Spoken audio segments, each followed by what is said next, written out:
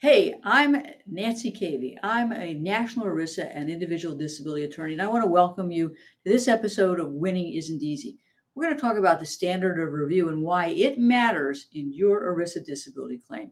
But before we get started, I have to give you a legal disclaimer. The Florida Bar Association tells me that I have to give this legal disclaimer. It's not legal advice. This whole podcast is just my thoughts and commentary. But am going to, in this process, give you a overview of what's happening in the disability insurance world, the games the carriers play, and what you need to know to get the disability benefits you deserve. So off we go. Now, you have heard me mention the standard of review in many podcast episodes and YouTube videos, but it's time that we dedicate a whole episode to discuss what the standard of review is and why it's important. So the topics are going to be disability plan documents matter concerning the standard of review that courts will use to determine whether your benefits have been correctly denied or terminated.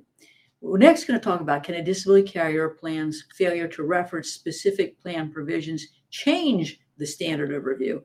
And I'm going to talk to you about the 11th Circuit's standard of review in a de novo case.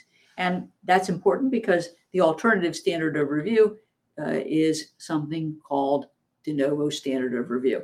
And that's all important. And it's one of the first things I always want to know when I'm looking at a case and talking to a prospective client. Let's take a break before we get started. Have you been robbed of your peace of mind from your disability insurance carrier? You owe it to yourself to get a copy of Robbed of Your Peace of Mind, which provides you with everything you need to know about the long-term disability claim process. Request your free copy of the book at kvlaw.com today. Welcome back to Winning Isn't Easy. Disability plans and documents matter when it comes to the standard of review. And this is what a court is going to look at in determining whether or not your claim denial was correct. That's the theme of this portion of our podcast, because unfortunately many ERISA disability policies or plans have what I call a get out of jail free card. That jail card, if you will, get out of jail free card, handcuffs a federal judge's review of a disability insurance claim denial or termination. That standard, that get out of jail free card, is called arbitrary and capricious, and it favors the insurance company. Now, as a disability policy holder attorney, I would prefer a de novo standard of review. That means that a federal judge isn't bound by the insurance carrier's denial. They can use their own independent judgment to see the games that disability carriers play and use to justify a claims denial or termination. Now, sometimes, I'll read a policy or a plan and the language is clear. I know what it says, but there are other times when there's conflicting language and you don't know what the standard of review is. That is what happened in the De Cristofaro versus Life Insurance Company of North America case. It's a case out of Rhode Island, and I think it's instructive because it talks about both kinds of standards of review. Now, De Cristofaro argued that the standard of review should be de novo, obviously favorable to them, while Cigna, of course, argued that the standard of review was an abuse of discretion and that was the handcuff on the federal judge. So what did the court do? How did they go about resolving this conflict? Well, the first thing they do is they look at documents. We're lawyers and we don't want to look at documents because documents are binding. The court started by determining what documents it was going to look for. And documents, as I think, make all the difference. And they looked at two documents. One was the group policy and the other was the group long-term disability insurance certificate. Okay. Now, language matters. The group policy said it was the sole contract, and the certificate of insurance said it's not part of the plan, it's not part of the insurance contract. Guess where the discretionary language was that Cigna was relying on for its argument that there was an abuse of standard of review. Guess what? It was in the certificate, which was not part of the plan. So as a result, the court said, hey, the correct standard of review is de novo. Now, that's also important because, as I said, this does not handcuff the judge, and the judge can apply their own independent judgment. There are also situations in certain states where they have banned discretionary clauses. That means that a disability carrier or plan can't put in the policy or the plan this abuse of discretion standard of review. And I love it when I have a client who's in a state that prohibits these types of discretionary clauses, because, I'd rather have the judge look at this with a fresh set of eyes than having to look at it with a set of blinders on and handcuffs. Now, in this case, the court said, look, the correct standard of review is de novo, and even if the policy had discretionary language, we would not have allowed that to be used because there's a ban on discretionary clauses in Rhode Island. So it was going to be de novo, de novo, de novo. The intent of a discretionary ban is to provide a more balanced and even relationship between the insurer and the insured. And that's really, in my view, an understatement. The de novo standard of review starts to level the playing field, where an arbitrary and capricious standard of review is like trying to climb up a greased pole. I want to contrast what happened in the Rhode Island case with what happened in a case called Murch versus Sun Life Insurance. And this is a case out of Illinois. And once again, the issue was, what's the standard of review? Sun Life argued that the policy had a clause providing Sun Life with the entire discretionary authority to make all final determinations regarding claims for benefits under the benefit plan insured by this policy. And that language made this a deferential review, arbitrary and capricious standard of review. Now, on the other hand, Murch gave the court 3 reasons to support an argument for a de novo standard of review. The first one was, look, Judge, I'm an Illinois resident. Illinois regulations prohibit discretionary clauses for policies or plans issued in Illinois. Number 2, there was no discretionary language in a plan document called the summary plan description. And number 3, there was no evidence that his employer had delegated authority to Sun Life, so there was an inadequate delegation of authority to Sun Life. Now, these are common arguments that we make as plaintiff policyholder lawyers. Unfortunately, in this case, the judge looked at each one of these arguments and shot them down. And in this particular case, the plan stated that it was delivered in Florida and subject to the rules of that jurisdiction. And sad to say, Florida does not ban discretionary clauses. Secondly, the policy clearly included a discretionary clause, and Sun Life's failure to include that in the summary plan description didn't matter. It's the policy or plan language that matters. And I will tell you that not all courts are of that particular view. And then the court said, look, I think this policy expressly delegated authority from the employer to Sun Life. You can see, or hear, if you will, that the right words in the right place matter. And each policy or plan and the plan documents have to be analyzed for those words, the location of the words, and be read together to determine what the right standard of review is. And unfortunately, in Murch's case, the court found that it was governed by the arbitrary and capricious standard of review, which means most likely Murch lost his case. Got it? Even us lawyers have difficulty figuring this out, but you've got a great baseline for understanding the difference between discretionary review and de novo review. Let's take a break and give your brain a rest, okay?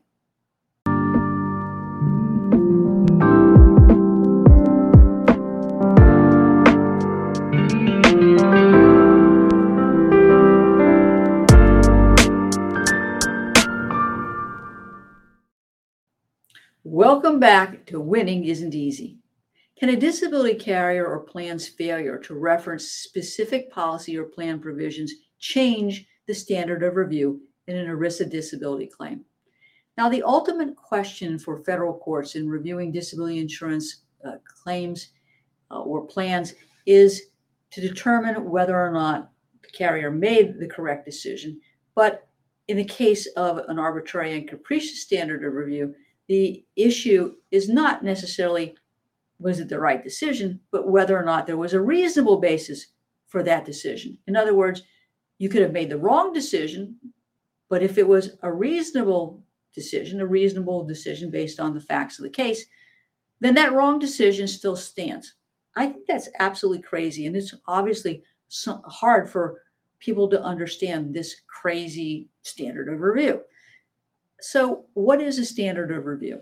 When a court gets an ERISA disability case up on appeal, the issue, of course, is whether or not the decision to deny or terminate the benefits is one that should be overturned.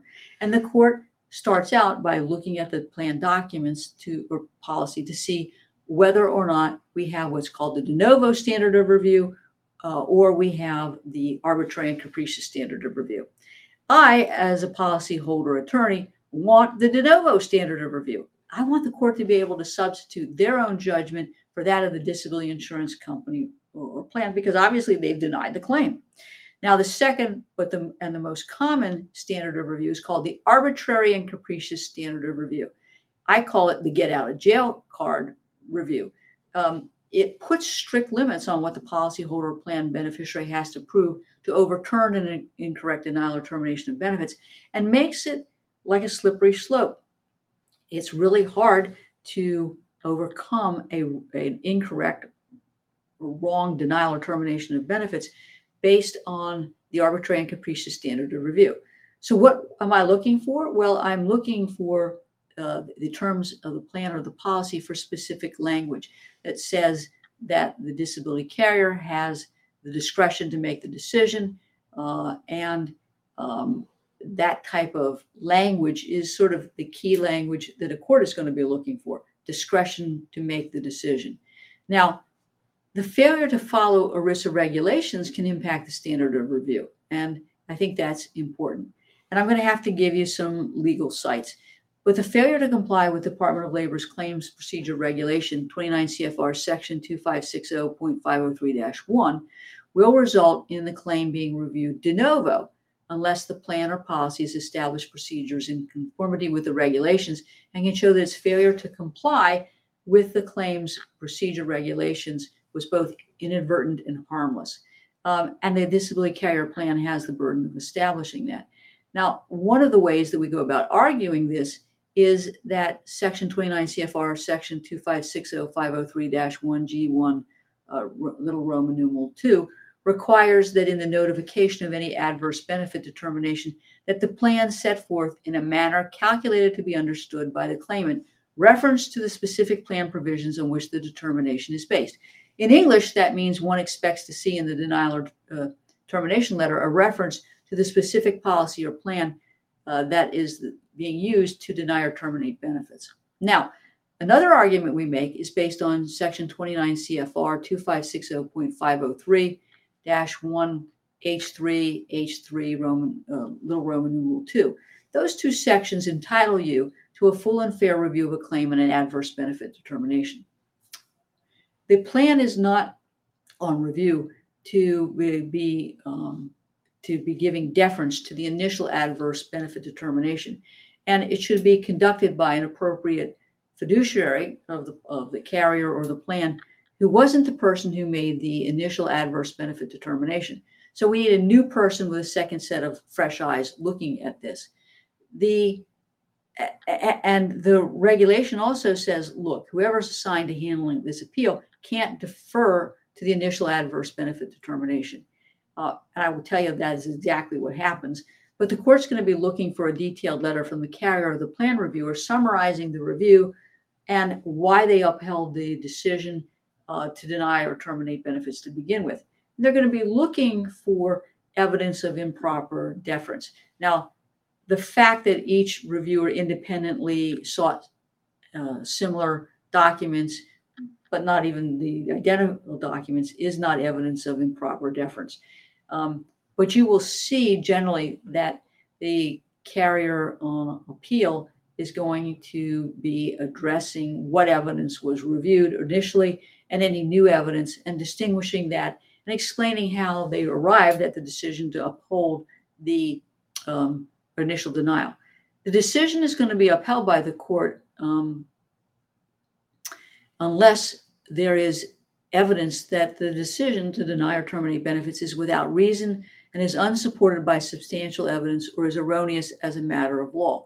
Now, those are lots of loaded words, but the reality is that the court's review under the substantial evidence criteria is rather narrow, and the court can't go substituting its own judgment for that of the insurers if it was considering the issue independently. The definition of substantial evidence is evidence that a reasonable mind might accept as adequate to support the conclusion and requires more than a scintilla, but less than a preponderance of evidence. It's sort of like saying that breadcrumbs from a sandwich is enough evidence to support a denial. It's what I call the breadcrumb theory of substantial evidence. Now, this is a difficult evidentiary standard to meet because the disability carriers will cherry pick the medical evidence, and they'll use liar for hire peer review doctors to not only justify the claims denial or termination, but they'll use these opinions to rebut what your physician, the treating physician, has had to say. So as a result, the disability carrier is going to hire a liar for hire medical provider, is going to fight about what your doctor has to say, and is then going to try to justify the claims denial or termination under this arbitrary and capricious standard of review, even if that's not necessarily the case, because that's where they're going to draw the line, plant their flag, and fight out what the standard of review is. And you can see that's going to make all the difference between whether the court upholds or overturns a wrongful decision to deny or terminate benefits. And we, as policyholder claimants attorneys, we take the same stand, but our hill is the de novo standard of review. Time for a break. Are you a professional with questions about your individual disability policy? You need the Disability Insurance Claim Survival Guide for Professionals. This book gives you a comprehensive understanding of your disability policy with tips and to-dos regarding your disability application that will assist you in submitting a winning disability application. This is one you won't want to miss. For the next 24 hours, we are giving away free copies of the Disability Insurance Claim Survival Guide for Professionals. Order yours today at disabilityclaimsforprofessionals.com. Welcome back to Winning Isn't Easy. The 11th Circuit holds that the de novo review requires the courts to consider all relevant evidence. Now, if you've purchased your disability insurance policy or plan from your employer, any claim that you make is going to be governed by a federal law called the Employee Retirement Income Security Act, or as we sometimes refer to it, everything ridiculous in the state since Adam. ERISA is it's a very strange statute, and it's been interpreted over the years by federal courts and the United States Supreme Court. And one of the strangest things about ERISA is something called the standard of review. And that's the standard that a court uses to review a denial of disability benefits or termination of benefits. And that standard of review can make or break your case. So let's start out with a little history. The Supreme Court, in a case called Firestone Rubber versus Birch, held that the denial of claims under ERISA should be reviewed de novo by the courts unless the benefit plan or policy has language that says that the court has to defer to the decision of the plan or the disability carrier denying the claim or terminating benefits. De novo means the court consider this case independently. So in my view, the arbitrary and capricious standard of review ends up being a handcuff on the judge, and I'll explain why in a moment, versus the de novo standard of review where the judge gets to substitute their judgment. And this will make all of the difference in the world. By the way, I want to tell you there's nothing in the ERISA statute that even addresses the concept of a standard of review. This is something that's been created by the courts. Now, if I had a choice, I want a de novo standard of review. So what evidence does a court consider under de novo? Now, I will tell you there hasn't been a uniform answer to this question in the multiple federal circuits in the United States. There have been three approaches. The first is that the review is limited to what was in the claims file when the denial or termination was issued. The second approach is the review is limited to what was in the claims file when the denial or termination letter was issued, but under certain circumstances will allow additional evidence.